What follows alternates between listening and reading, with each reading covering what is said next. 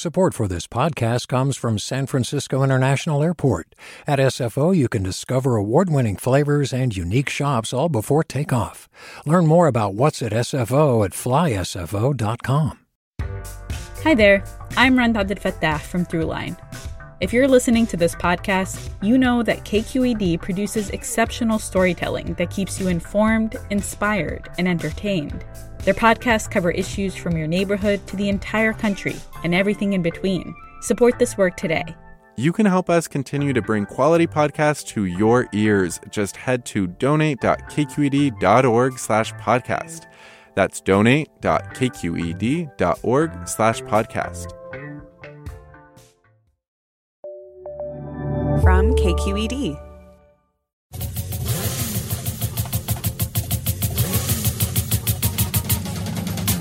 Welcome to Forum. I'm Alexis Madrigal. Diasporic, multilingual, compulsively danceable, wildly popular. It's Reggaeton Day here on the show. In some ways, this is a cosmic music created through the intermingling and reimagining of reggae and hip-hop in the Afro-Latin communities of the Americas. The beat is instantly recognizable and deceptively simple, but the story of its creation reveals a complex web of American colonial power, anti-blackness, political resistance, and raunchy fun. So sit back, or maybe actually stand up, and get ready for the most fun history lesson you're likely to encounter, featuring Bay Area musical artists Los Racas y La Doña. That's next on Forum after this news. We like this segment so much. This is an encore presentation. Enjoy.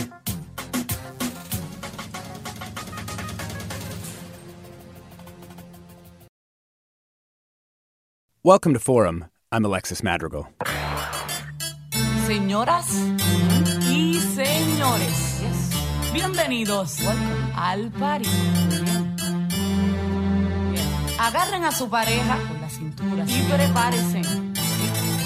Porque lo que viene no está fácil, no. Ya.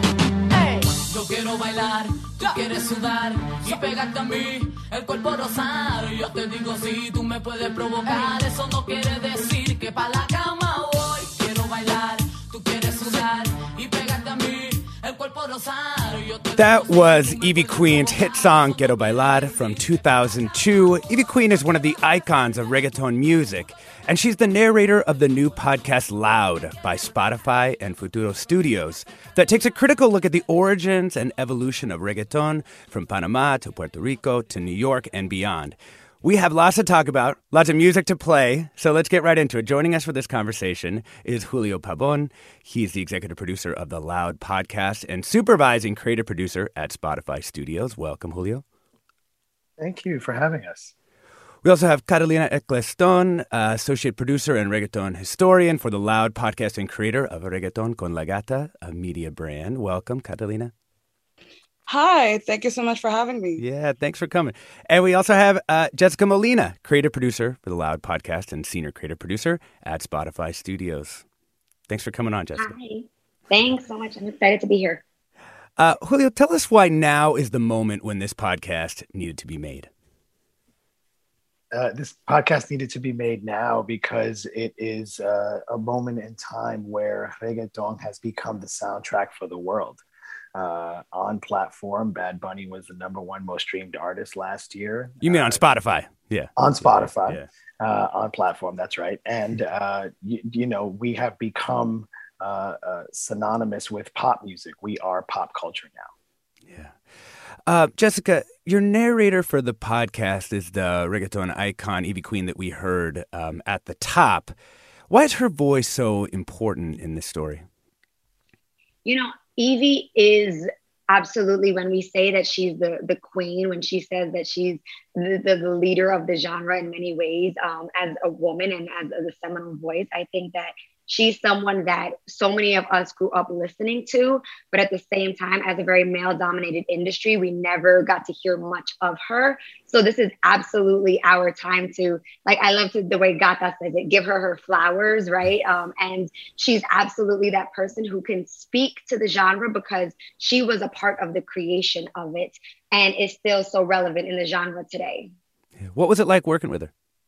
Oh my gosh, Evie's the best. She is just such a joy. She brings an energy to every project. This is my second time I've been able to work with her. I worked with her on another project years ago. And when you work with her, when you step into the room, you know that you are there with a professional. You know that you are there with someone who is absolutely there to show up, give 1,000%, and make everyone in the room feel so special. That's what's so great about it. And what she brought to the project was a personalization that none of us could have provided just by doing our own research, right? Like when you have someone who was there, who was in the room, who was sweating at the noise, who was, trying to like do the best that she could and show up and show out and show that she had the lyrical chops, just like every other dude that was out there. That brings an energy to a project, and it just makes me feel like, damn, I wish I'd been a part of that. Julio, I want to talk a little bit about how you decided to tell the story. I mean, it's this kind of rich mix where there's Spanish and there's the English and there's Spanglish, and it's not one or the other. How'd you decide on kind of landing on that style?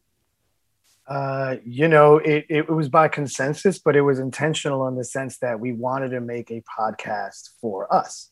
I wanted to make a podcast for me and people like me who were born and raised in the United States, but are very much Latino and have as much Latino influence as others. And so I didn't want us to be hindered by the fact that we didn't speak Spanish, because we feel the culture.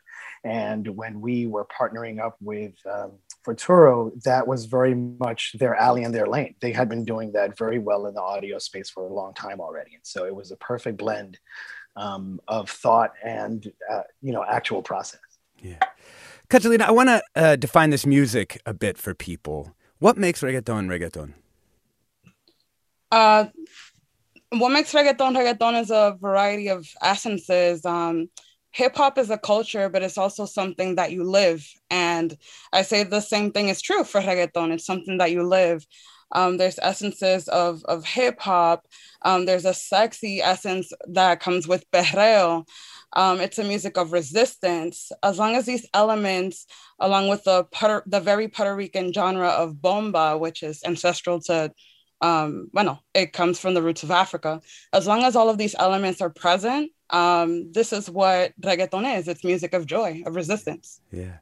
And there's also this beat, which people sometimes call dembow or pounder, that rhythm. And we have a little clip from the podcast where you all are describing how this rhythm came to work. Can we listen to that? Okay, so take pretty much any reggaeton song. Take out everything but the drums, and you're left with this beat. And that beat, that drum pattern, is known as dembow. Tum pa tum pa tum pa tum pa tum pa tum pa tum pa tum pa. Today, there's Dominican dembow, but we are talking about the original meaning. As many of you know, the story of dembow begins with one specific song. A song by Jamaican dancehall artist Shabba Ranks called Dembow, made in 1990. Dembow, dembow, dembow, dembow. And over time, that beat from that one song transformed into the basis for thousands and thousands of reggaeton songs, to the point where it's become the sound of the genre.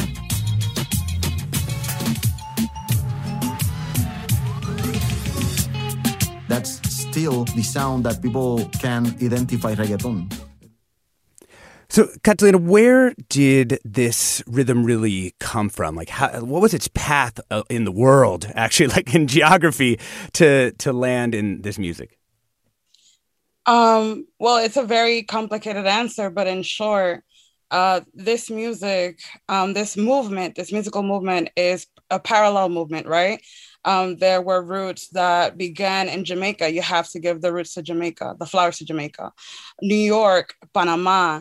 Essentially, the rhythm or the beat, the dembow beat, came from Sleepy Wonder, the pounder rhythm.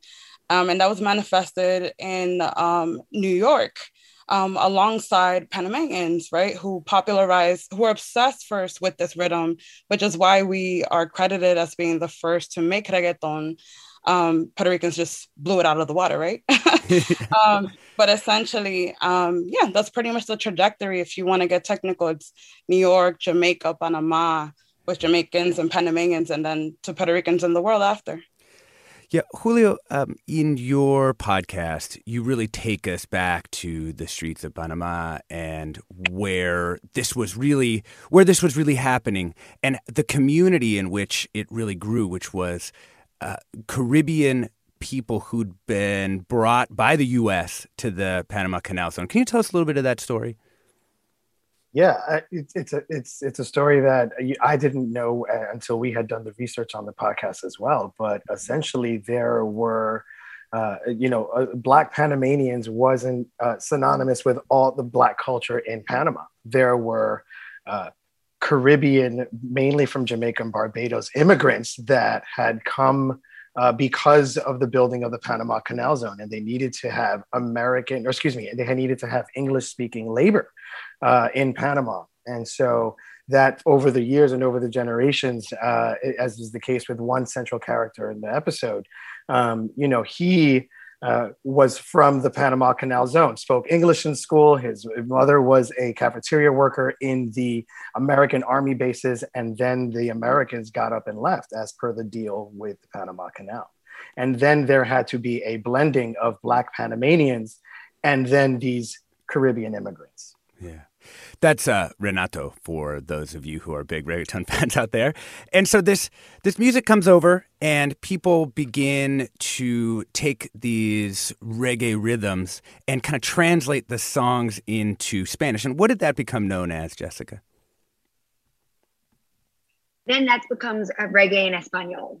Yeah. And that was a leading moment. And, you really don't have reggaeton without reggae in español and the dancehall that... Yeah. And so we now, of that moment. Oh, sorry. I couldn't hear you just for a second there. Oh, no, I'm sorry. That was it. I was just saying the reggae in español that really led to this moment, along with the dance hall. Yeah. And so you have these Black Panamanians who are beginning to translate this Caribbean music, this Jamaican music into Spanish for people. And then you have this sort of people pinging into New York, right? So people are ending up in Brooklyn, where you have Jamaicans there and you have Panamanians there and you have Barbadians there. And there was a particular person who seemed to bring all these people together. Can you tell us a little bit, Catalina, about La Atrevida? La Atrevida is the mother of the Latino movement of what we call música urbana, or urban music, right? She was the first female artist to tour with El General, to really hone her own space and really cultivate culture in the basement of her house in Brooklyn, which is quite extraordinary. I hear Black Panamanians like being tossed around, throughout the conversation, but really it's West Indian Panamanians, specifically Afro-Antillean Panamanians. And I make that distinction because there was tension between West Indian Panamanians and native Black Panamanians because of things like respectability and things like that. But La Atrevida, like I said, like she was, I don't want to curse, but she was a badass. She really honed her own and carved a space and spoke to feminist anthems in a time where, nobody else was doing it. Yeah. I'm Alexis Madrigal. This is Forum. We're going to go out into the break with La Atrevida. We've been talking about the history of reggaeton, our new podcast, Loud, from Spotify and Futuro Studios, with Julio Pabon, Catalina Eccleston, and Jessica Molina. And we want to hear from you. Do you have a favorite song you want to shout out? Give us a call now at 866-733-6786. That's 866-733-6786. Back with more reggaeton and Forum after the break.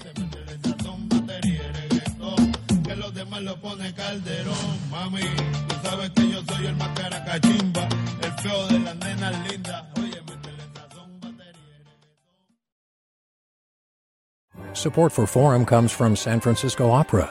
Set 10 years after a school shooting, the critically acclaimed opera Innocence takes us into a complex emotional journey where our understanding of innocence and guilt is constantly upended. Kaya Sariaho's ethereal score collapses the past into the present as a community of survivors grapple with how to move forward. Don't miss the highly anticipated American premiere of Innocence, June 1st through 21st. Learn more at sfopera.com. We've all got those parts of our house where the internet just won't go. Well, if you had wall-to-wall Wi-Fi from Xfinity, you could worry less about dead spots. Because with wall-to-wall Wi-Fi from Xfinity, you get fast speeds, reliable connection in every room, and power for all of your devices, even when everyone's online. That's wall-to-wall Wi-Fi only with Xfinity. Restrictions apply, not available in all areas. Actual speeds vary.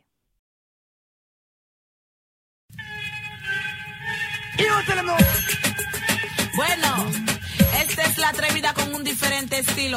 Saludando a todos los hombres que están dulce. Allá en Panamá, Puerto Rico, Santo Domingo, Nueva York. Óigame, estás dulce, dulce, dulce. Papacito, estás dulce, dulce, dulce. Estás dulce, dulce, dulce. Papacito, estás dulce, dulce, dulce. Desde la primera vez que empezamos a hablar, te dije, papacito, no te podré olvidar.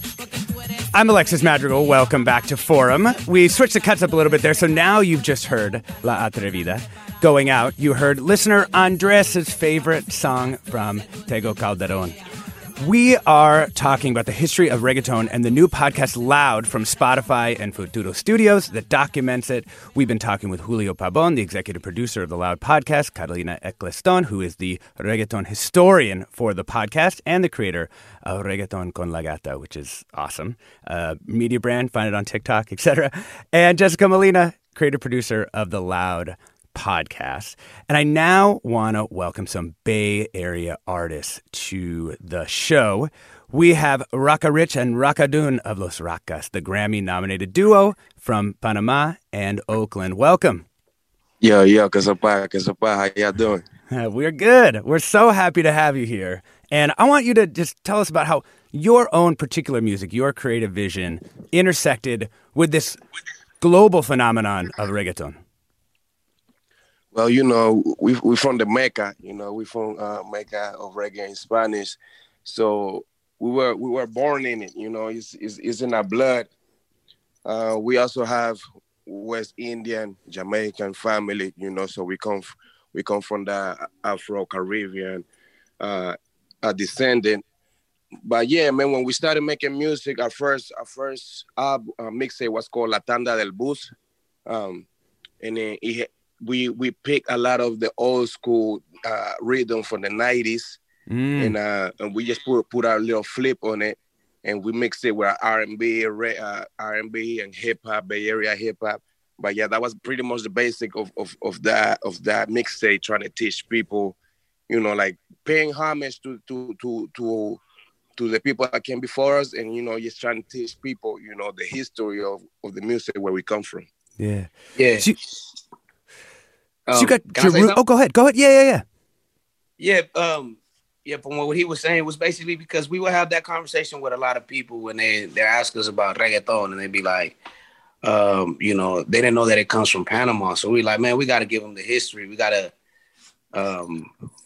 do it how they did it back in the days. La Tanda del Bus. It was basically like we would hop on certain beats and translate the music from English to Spanish.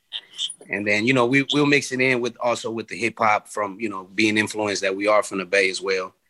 So, we just wanted to educate the people on where it started. And, because sometimes I think history gets erased, when a lot of people start doing things, man, we forget about the pioneers, the people who started it. And I think it's very important because I was saying, it's like, when you go to church, you know what I'm saying? When you go to church, you got to give an offering because you respect the house of God, and, I don't know if that's the right metaphor, but that's, but when you make music, you got to give an offering. You got to respect you got to pay homage to the people that started before you, because you don't know what inspired them to come up with these ideas and what struggle they were going through to come up with these things, because this music comes from really nothing. It comes from creating something from nothing. So for us, it's like being a part of the culture, being like the last generation of the culture. We feel it's important to always pay homage, because Los Rakas wouldn't be where we at. We wouldn't be Grammy nominated. We wouldn't be in the position that we're in if it wasn't for the people before us, How has the rise, to this global prominence, this phenomenon of reggaeton, how has it affected people's reception of your music? I think that, you know, in the beginning it was different, but they felt our energy when we would hop on stage, especially the American people, because they seen two black kids rapping in Spanish. They were like, what is this? They were blown away, you know? It's like, what is this? What is this? And then they hear our cadence, they hear our melodies. And we knew that melodies are important because we grew up listening to music from Jamaica. And a lot of the times we don't understand what they were saying. So it's like, you know, the melody was really what grabbed us, right? And then, and I think it happened for us too. Like when we decided we wanted to make music, we knew that melodies were important. So when we were performing in front of these people, you know, it was taboo, it was brand new, it was something different. And then they'd be like, I don't understand what y'all saying, but I like it. You know, that was that's one of the famous quotes that they say about Los Racas. So for us, it was a good feeling. And then, you know, I think that it helped, you know, what we contributed, I think helped a lot for now the urban artists of today, to have that platform where it's not taboo, where, you know, we have American people that want to mix in the Spanish with the music when before it was considered corny. You know what I'm saying? So one last thing before we hear a little bit of your new song, Loco. I want to hear how you think the Bay Area seeped in there. Like, you got your roots in Panama, obviously, but you grew up here. So how did that kind of come into the music? You know, we always mix the Bay Area culture with the Panamanian culture. That's why, you know, the first mixtape was called Pana Bay Twist. But Bay Area taught us a lot, man, about being an independent artist, you know, about doing it yourself. You don't gotta wait for a big record label to come sign you. You can have your own touring, you can have your own merchandise. And that's what the Bay Area have taught us a lot, you know, and to be original. Yeah, like the sound influenced a lot, because in the Bay Area, you got artists like E40, you got artists like Too Short, you got artists like Zion I, and you got the Grouch, the living legend. It's like a mix of people. And then we were introduced to a lot of things that we had no clue about, like creating our own logos, selling our own merchandise.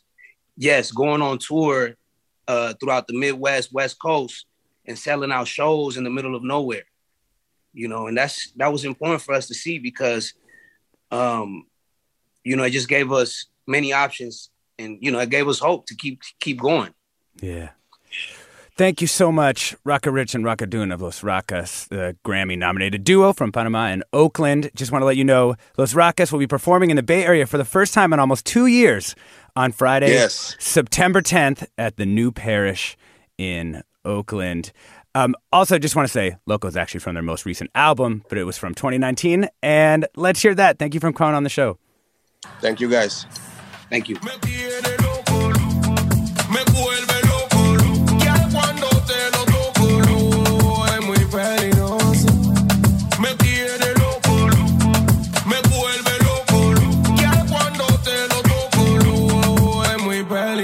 Cuando tú bailas así, así, cuando tú bailas así, así, así, pónmelo ahí. I'm Alexis Madrigal. Here on Forum today, we're talking about the history of reggaeton and the new podcast Loud from Spotify and Futuro Studios that documents it. We're talking with Julio Pabon, executive producer of the podcast, Catalina Ecclestone, associate producer and the reggaeton historian, and Jessica Molina, creative producer of the Loud podcast. So I want to play another clip from the podcast Loud, and this is a short one describing a key node in the making of this music, the Noise Club in San Juan, Puerto Rico.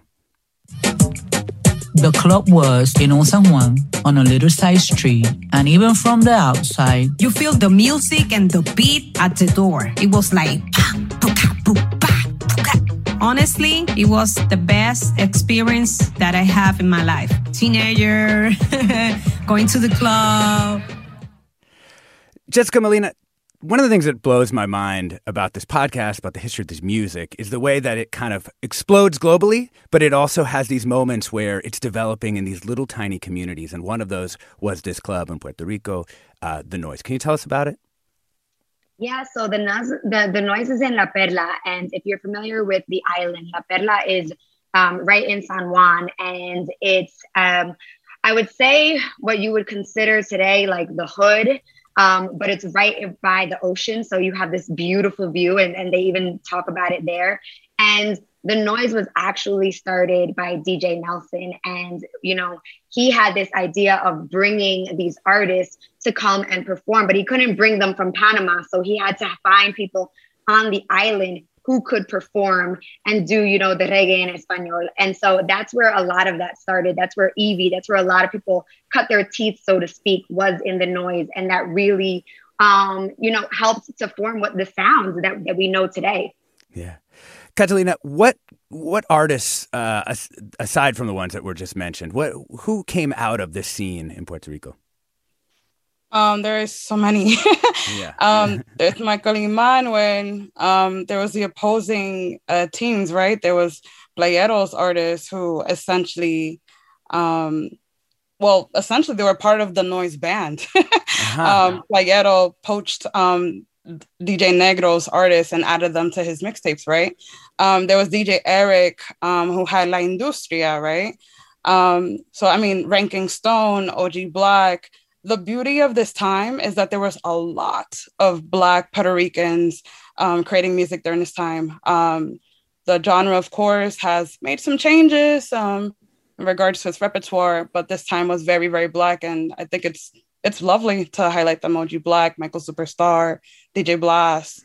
The producers really did their thing and really challenged others. Evie Queen, the only woman.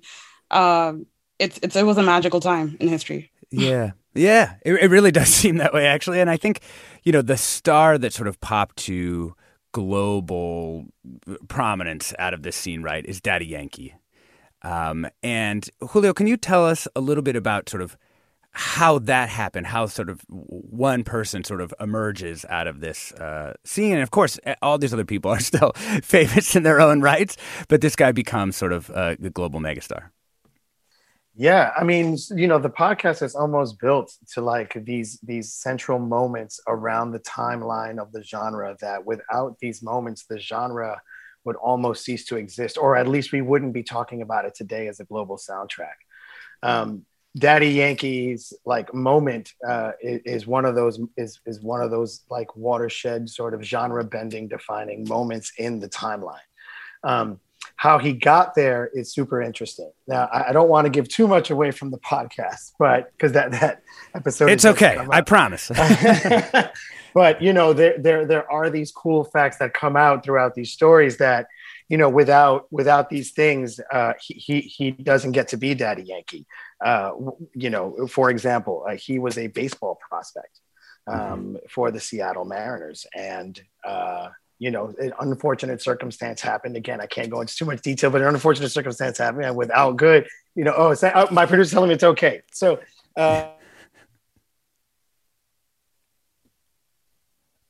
we lost you just as you were spilling the beans, so I can fill in the story. Daddy Yankee was a baseball prospect, and in a case of mistaken identity, he gets shot.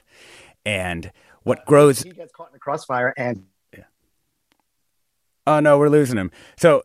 while we get him back, let's actually listen to the song that just absolutely blew up in this way all across the world, Daddy Yankee's Gasolina.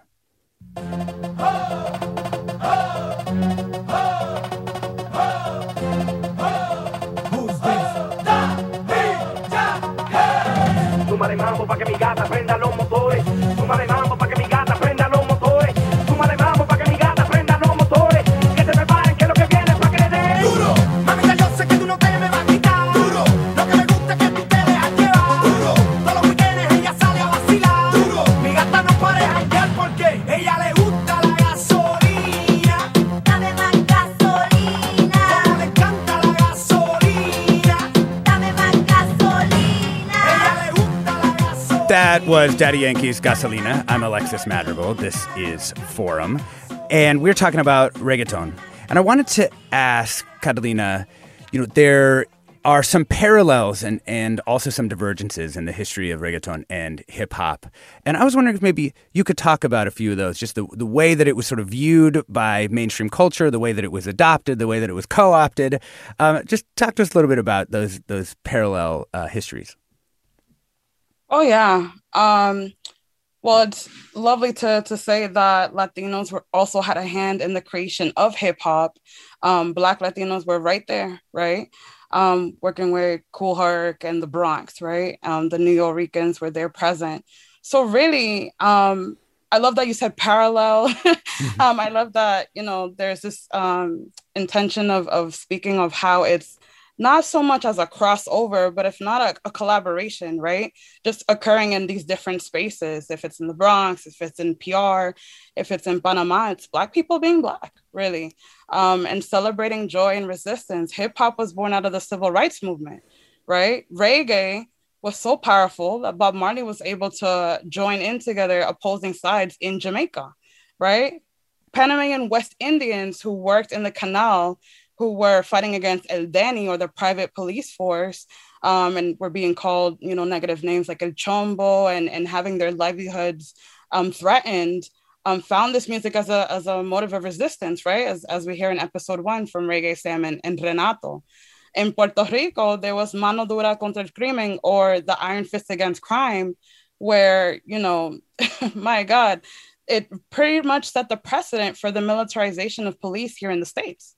So in each of these different sectors of life, like there was a reason to panic, a reason to worry for your livelihood and your life, and a joy that was found with this music. And I think that's it's so beautiful, and it's really speaks to how really interconnected we really are. Yeah. Catalina, this is a political music just by its very nature, where it was born and that history that you described. So why do most people kind of know this music as dance music then? Well, it is. I would say that there's phases of this music, right? This music started with hip hop, rap, right? And which essentially the rhythm and poetry is allowed to express whatever aspect of life, the artist wishes to express, whether it's sex, whether it's, love, drugs, whatever, right? And however they're choosing to survive, right? A lot of people can't relate to that in the mainstream level, right? They can relate to the idea of wanting better for yourself. And that's something that I feel like anybody, any human can really resonate with. And I feel like on the mainstream level, there's this sort of desire to try to, keep things happy. So I feel like reggaeton has gone through an evolution, and it's not necessarily a bad one, I feel like, as we get closer to this pop, it's as Julio said beautifully earlier, we are pop culture now. And I think because of its popularity, we are able to transcend markets and really, break down barriers in a way that hasn't been done before. And I feel like that requires people to move. And I feel like that has been going on in reggaeton for quite some time now. Cool. I'm Alexis Madrigal. This is Forum. We've been talking about the history of reggaeton with the producers of the new podcast Loud from Spotify and Futuro Studios. And we asked you to send us some of your favorite reggaeton artists and songs. And man, we got a lot. Tego Calderon, Daddy Yankee, Nicky Jam, Bad Bunny, and Ozuna. And on the way out of this segment, we're going to hear a little Ozuna. We'll be back with more on reggaeton and reggaeton's history after the break. I'm Alexis Madrigal. Llevo tiempo diciéndoselo que algo mejor se merece. Perdiendo su tiempo sigue sabiendo que no me pertenece. Y desde que la conocí se va con su amiga para la disco, pero cuando le sube la nota siempre vuelve a mí. Me dice vida mía, ya sé que tengo que dejar que tú hagas tus locuras. Tú mi locura, baby. Pasan las horas y más me pide más. No se cansa, parece no tener final. Lo nuestro es una locura. Tú mi locura, baby. Pasan las horas y más me pide más. No se cansa, parece no tener final. Lo nuestro es una locura. Una locura. Support for Forum comes from San Francisco Opera. Set 10 years after a school shooting, the critically acclaimed opera Innocence takes us into a complex emotional journey where our understanding of innocence and guilt is constantly upended. Kaya Sariaho's ethereal score collapses the past into the present as a community of survivors grapple with how to move forward. Don't miss the highly anticipated American premiere of Innocence, June 1st through 21st. Learn more at sfopera.com. We've all got those parts of our house where the internet just won't go. Well, if you had wall-to-wall Wi-Fi from Xfinity, you could worry less about dead spots. Because with wall-to-wall Wi-Fi from Xfinity, you get fast speeds, reliable connection in every room, and power for all of your devices, even when everyone's online. That's wall-to-wall Wi-Fi only with Xfinity. Restrictions apply, not available in all areas. Actual speeds vary.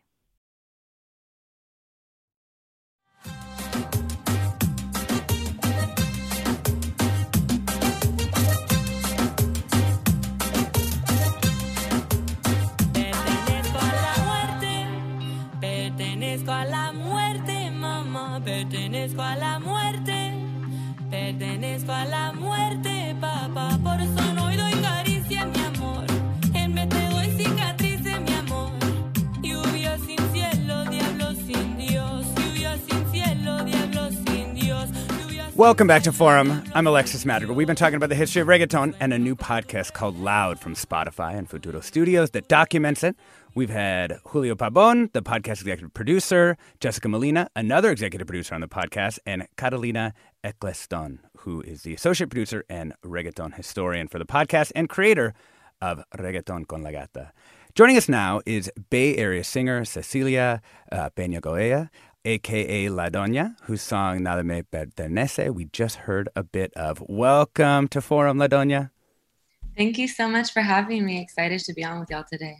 Yeah. Mexico and San Francisco are not exactly known as the hotbeds of reggaeton. So how did this musical form come into your music? Well, this is the type of music I grew up in a musical family. So I grew up playing a lot of regional Mexican music and a lot of just Latinx dance music, you know, as professional musicians. And as I was a performer since I was 7 years old. So we played all types of Afro-diasporic, Afro-Latinx music, cumbia, merengue, vallenato, you know, plena, rumba, salsa, lo que sea, anything to make people dance and to have a good time. And that's really just typical of coming from the Bay Area. It's a very diverse community of Latinx people, and you find so many different practices. You find so many different types of families engaging, you know, across ethnic backgrounds and imagined borders, right? So I grew up listening to all types of different music, playing all types of different music, and then I think it was in probably the early 2000s when I went to middle school. Finally, it was like this huge just this huge wave. I would say it was for me personally, it was the first wave of reggaeton that really just popped off. And it was everybody, all the Chicanos, all of the little like hood rats, everyone that was just all the time hanging out in the Mission and in San Francisco, we would all listen to reggaeton, and it became, you know, what they would play on our school dances. It's what you would hear in the yard. And it really, it just disseminated across the city, and it's you know, just so unequivocally like just so moving and bailable and so beautiful, and it connects. I feel like it, for me, it personally connected this culture that I was also participating in of hip hop, Bay Area hip hop and the hyphy movement. It really in certain ways connected that culture and that world to the world of traditional music that I grew up in, traditional Latin music. So I felt like, oh, finally, this is my key. This is who I am. This is where I exist. And I felt really connected to it. And you also felt like you had kind of something to add to this history. Can you tell us about Femeton? Yeah, so Femeton is a word I started using when I first started creating this music a couple years ago. And for me, Femeton was a way to explain just like the recentering of the feminist or femme narrative in my music that definitely is based in and draws a lot from reggaeton. So Femeton for me was a way of just asserting that, no, this is, I mean, if you're listening to my music, then you're going to hear about the struggles of female struggles and women and non-binary and queer struggles that are centered in a lot of the songs. You're going to hear about, okay, yeah, we're used to talking about sex. We're used to talking about sexual conquest and being a player and whatever. But in this sense, it might be a little different because it's my story and it's coming from me and my homegirls. So I felt like at that moment, it was really important for me to kind of delineate or to present that this was what you're getting into. If you're engaging with my project, then this is really where you're diving in. But also at this moment, I don't use it so much because I feel like it might work to obfuscate the roots of reggae and dancehall in this type of music. And I feel like, that's also super important to recognize and to always observe and to promote those roots and that history, that story, the ethnomusicological story. So I don't use it so much anymore. And instead, but I still have the same focus, which is to recenter a feminist narrative and experience in the center of this musical, performance and production. Yeah. Before we let you go, what reggaeton do you listen to today now? What are the artists or the tracks that you really love now? You know what? I'm still stuck in 6th grade. Like, I still listen to primarily the oldies, a lot of Tego, a lot of Don Omar, who obviously gave me some inspiration for my name, La Doña. So yeah, I'm stuck in the past. I listen mostly to the older reggaeton, but also I have a huge respect for and love for all the new Neo Perreo girls, Miss Nina, La Favi, all of these women that are really kind of taking a lo-fi hip hop production take on reggaeton and doing their own kind of freaky, really different and chopped and screwed version of reggaeton. So I'm existing in those two spheres. Thank you so much, Cecilia Peña Gobea, the singer who performs as La Doña. Thanks so much for coming on this morning. Thank you for having me. We want to add in some of our listeners into this conversation, and we have some great callers. I'd like to add Lemoyne from San Mateo. Hi, good morning, and thank you so much for the show. I want to also express the appreciation for the shout out to Panama. It really took me back to my hometown of Colón in the mid to late 80s, which was a time of real social confrontation internally around the government of Manuel Noriega, and a period of confrontation with the United States that ultimately led to the invasion in December 1989. And I remember the early bands, El General and Nando Boom, were really born in that era of confrontation. And I remember during the invasion, a song by Nando Boom, El Desorden, which began with the refrain, Ya empezó el desorden, the disorder has begun. And it really was the soundtrack in many respects for a lot of us of that time period and of that confrontation and ultimately the invasion by the United States. So great show, and it really reminded me of a very hot time in Colón. Thank you. Well, stay with us for just one sec, if we can. We're gonna listen to El General, and then I have just one more question for you when we come back on the other side of this music. Mami, mami, no me bang mata tu pum pum, mami, mami, no me bang mata tu pum pum, mami, mami, no me bang mata después tu pum pum, no me puede matar. Ay, mamacita, porque soy un general, digo que a la pa'lante, digo a la pa' atrás. Tu pum pum, digo se van a estirar, digo todos los hombres lo van a corretear, boom, como una bruja lo tendrá que castigar tu pum pum, mami, mami, no me. Lemoyne, one more question for you. What do you make of the way that this music has poured forth from this region all across the world? Well, I don't know that I'm qualified to comment on that like your guest, certainly. It was a period of social confrontation, and I think that's a theme that a lot of people have been talking about. And all the contradictions and tensions around the country, around politics, around sexism, around homophobia, all of that stuff came out at that time in a real hot time in Colón. So a great shout out to my hometown of Colón. So thank you so much. Thank you so much. Jessica Molina, executive producer of the Loud podcast. You know, the United States during this period, just before and going into the time when reggae and español and reggaeton are being developed, is all kinds of involvement in Central America.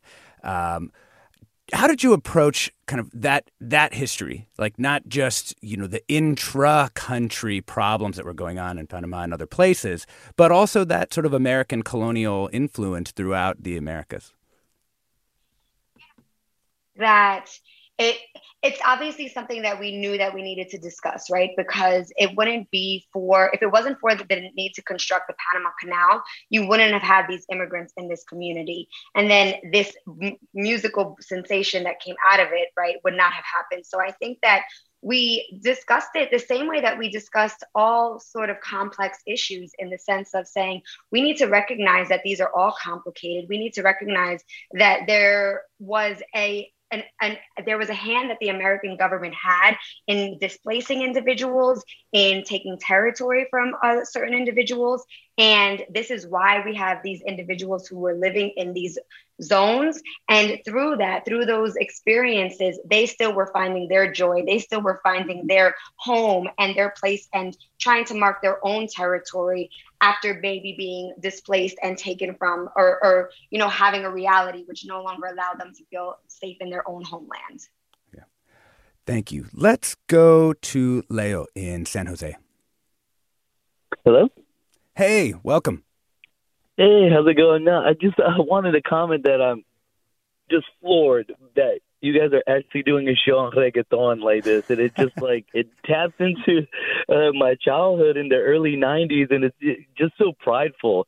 Like, it was just a music that at the time, because, you know, was born in Puerto Rico, but came to the States. I was living in the South and in the hood. And it was a thing that, yeah, there was rap, and I was able to diffuse with rap, but something about these like reggaeton mixtapes that it gave me a sense of pride in hearing that it had that reggae, it had that hip hop, but with that Latin infusion, and also that it bridged the gap between me and my parents, because, you know, I grew up listening to the, you know, El Combo, or El Gran Combo, Luis Manuel, Cuatro Cuarenta, you know, merengue, all that kind of stuff. And the reggaeton made a bridge for me and my father, because then he started listening to more hip hop, and he would buy me like Bone Thugs and Harmony, things of that nature. And we just started collabing on music together. And I don't know, it's so prideful to hear about it, you know. So I just want to give you and your guests just shout and like, thank you so much for doing this. Oh man. And definitely check out this podcast. If you like this music, it's going to blow your mind. And you also just reminded me of my dad and I listening to Snoop Dogg in our station wagon. One of the greatest memories of my childhood. Let's bring in Suzanne from Napa, California. Hi there. I too am enjoying the podcast and have a lot of great memories growing up in Miami in the Cuban American community. And one of my favorite songs was Mayor que Yo by Wilson and Yandel. And, you know, the phrase of Dale Cuarentona we loved. And now that I am a Cuarentona, we still call each other by that, which is, you know, a lady jamming in her 40s. But my question to the podcast producers, I would love their thoughts on the song Patria y Vida, which has some reggaeton elements, but talking about social confrontation and the impact that has had on the island of Cuba, and sort of their thoughts on reggaeton and the interplay of what's happening in Cuba. Suzanne, thank you so much. Catalina, do you want to give that one a shot? Hi, I want to make sure that I'm understanding correctly. She said La Atrevida and its influence on Cuba? No, not La Atrevida. The song Patria y Vida by Yotuel and Gente de Zona and a couple of other. It's a mix of there's some reggaeton elements. It's kind of a blended song, if you will, and kind of the impact it's, you know, causing all this turmoil on the island good turmoil in to bring about change. Oh, I apologize. I didn't hear you correctly. I know the song Patria y Vida by Gente de Zona, Yo Tuel, and Deseme Bueno. I think the song is impactful, and it really speaks to, how reggaeton has really been cultivated really in general, right? As a medium of resistance. They're just using this as a tool to speak to a larger crowd, and I say the legacy continues. I think it was an absolutely beautiful song and important too. And I love that it's motivating the people of Cuba. Absolutely. Julio, tell me about, we hear all these great stories about the social impact and importance of this music to different peoples across, all these Afro-diasporic communities. What did you see as the mission for this podcast? For us, it was trying to tell as definitive of a story and document the history as accurately as possible. There are so many stories on like hearsay and myth, and it sort of has like these like very like mythic origins, the way hip hop did, about what was the first mixtape and who did the first verse in Spanish and who did the first verse on a reggae beat versus a hip hop beat, and whether it was Puerto Rico or Panama. And I think because of the popularity and reggaeton's influence in the cultural ethos right now, it was the perfect time to do it, but we also wanted to do it as accurately as possible. And so, from early on, we just knew that, there was no presentation of culture without representation of culture. And so we had to get the right people together to tell this story. And everything from the inception was very intentional in that way. I want to bring in one last call. Tex in Sacramento. Go ahead.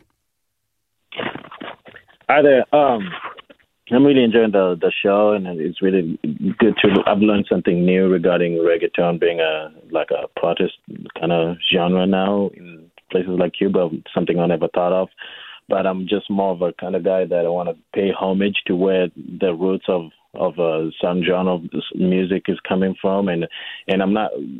Somebody mentioned shabarangs, and that is awesome. And I think we kind of skimmed through that. I think it would just be nice to play anything by shabarangs and pay homage to reggae, and hence the term reggaeton is not just tone, but it's reggaeton. So let's play some reggae and let's play some shabarangs, and people who actually inspired others to play this music. But this was really a good podcast, and I'm really glad to hear that.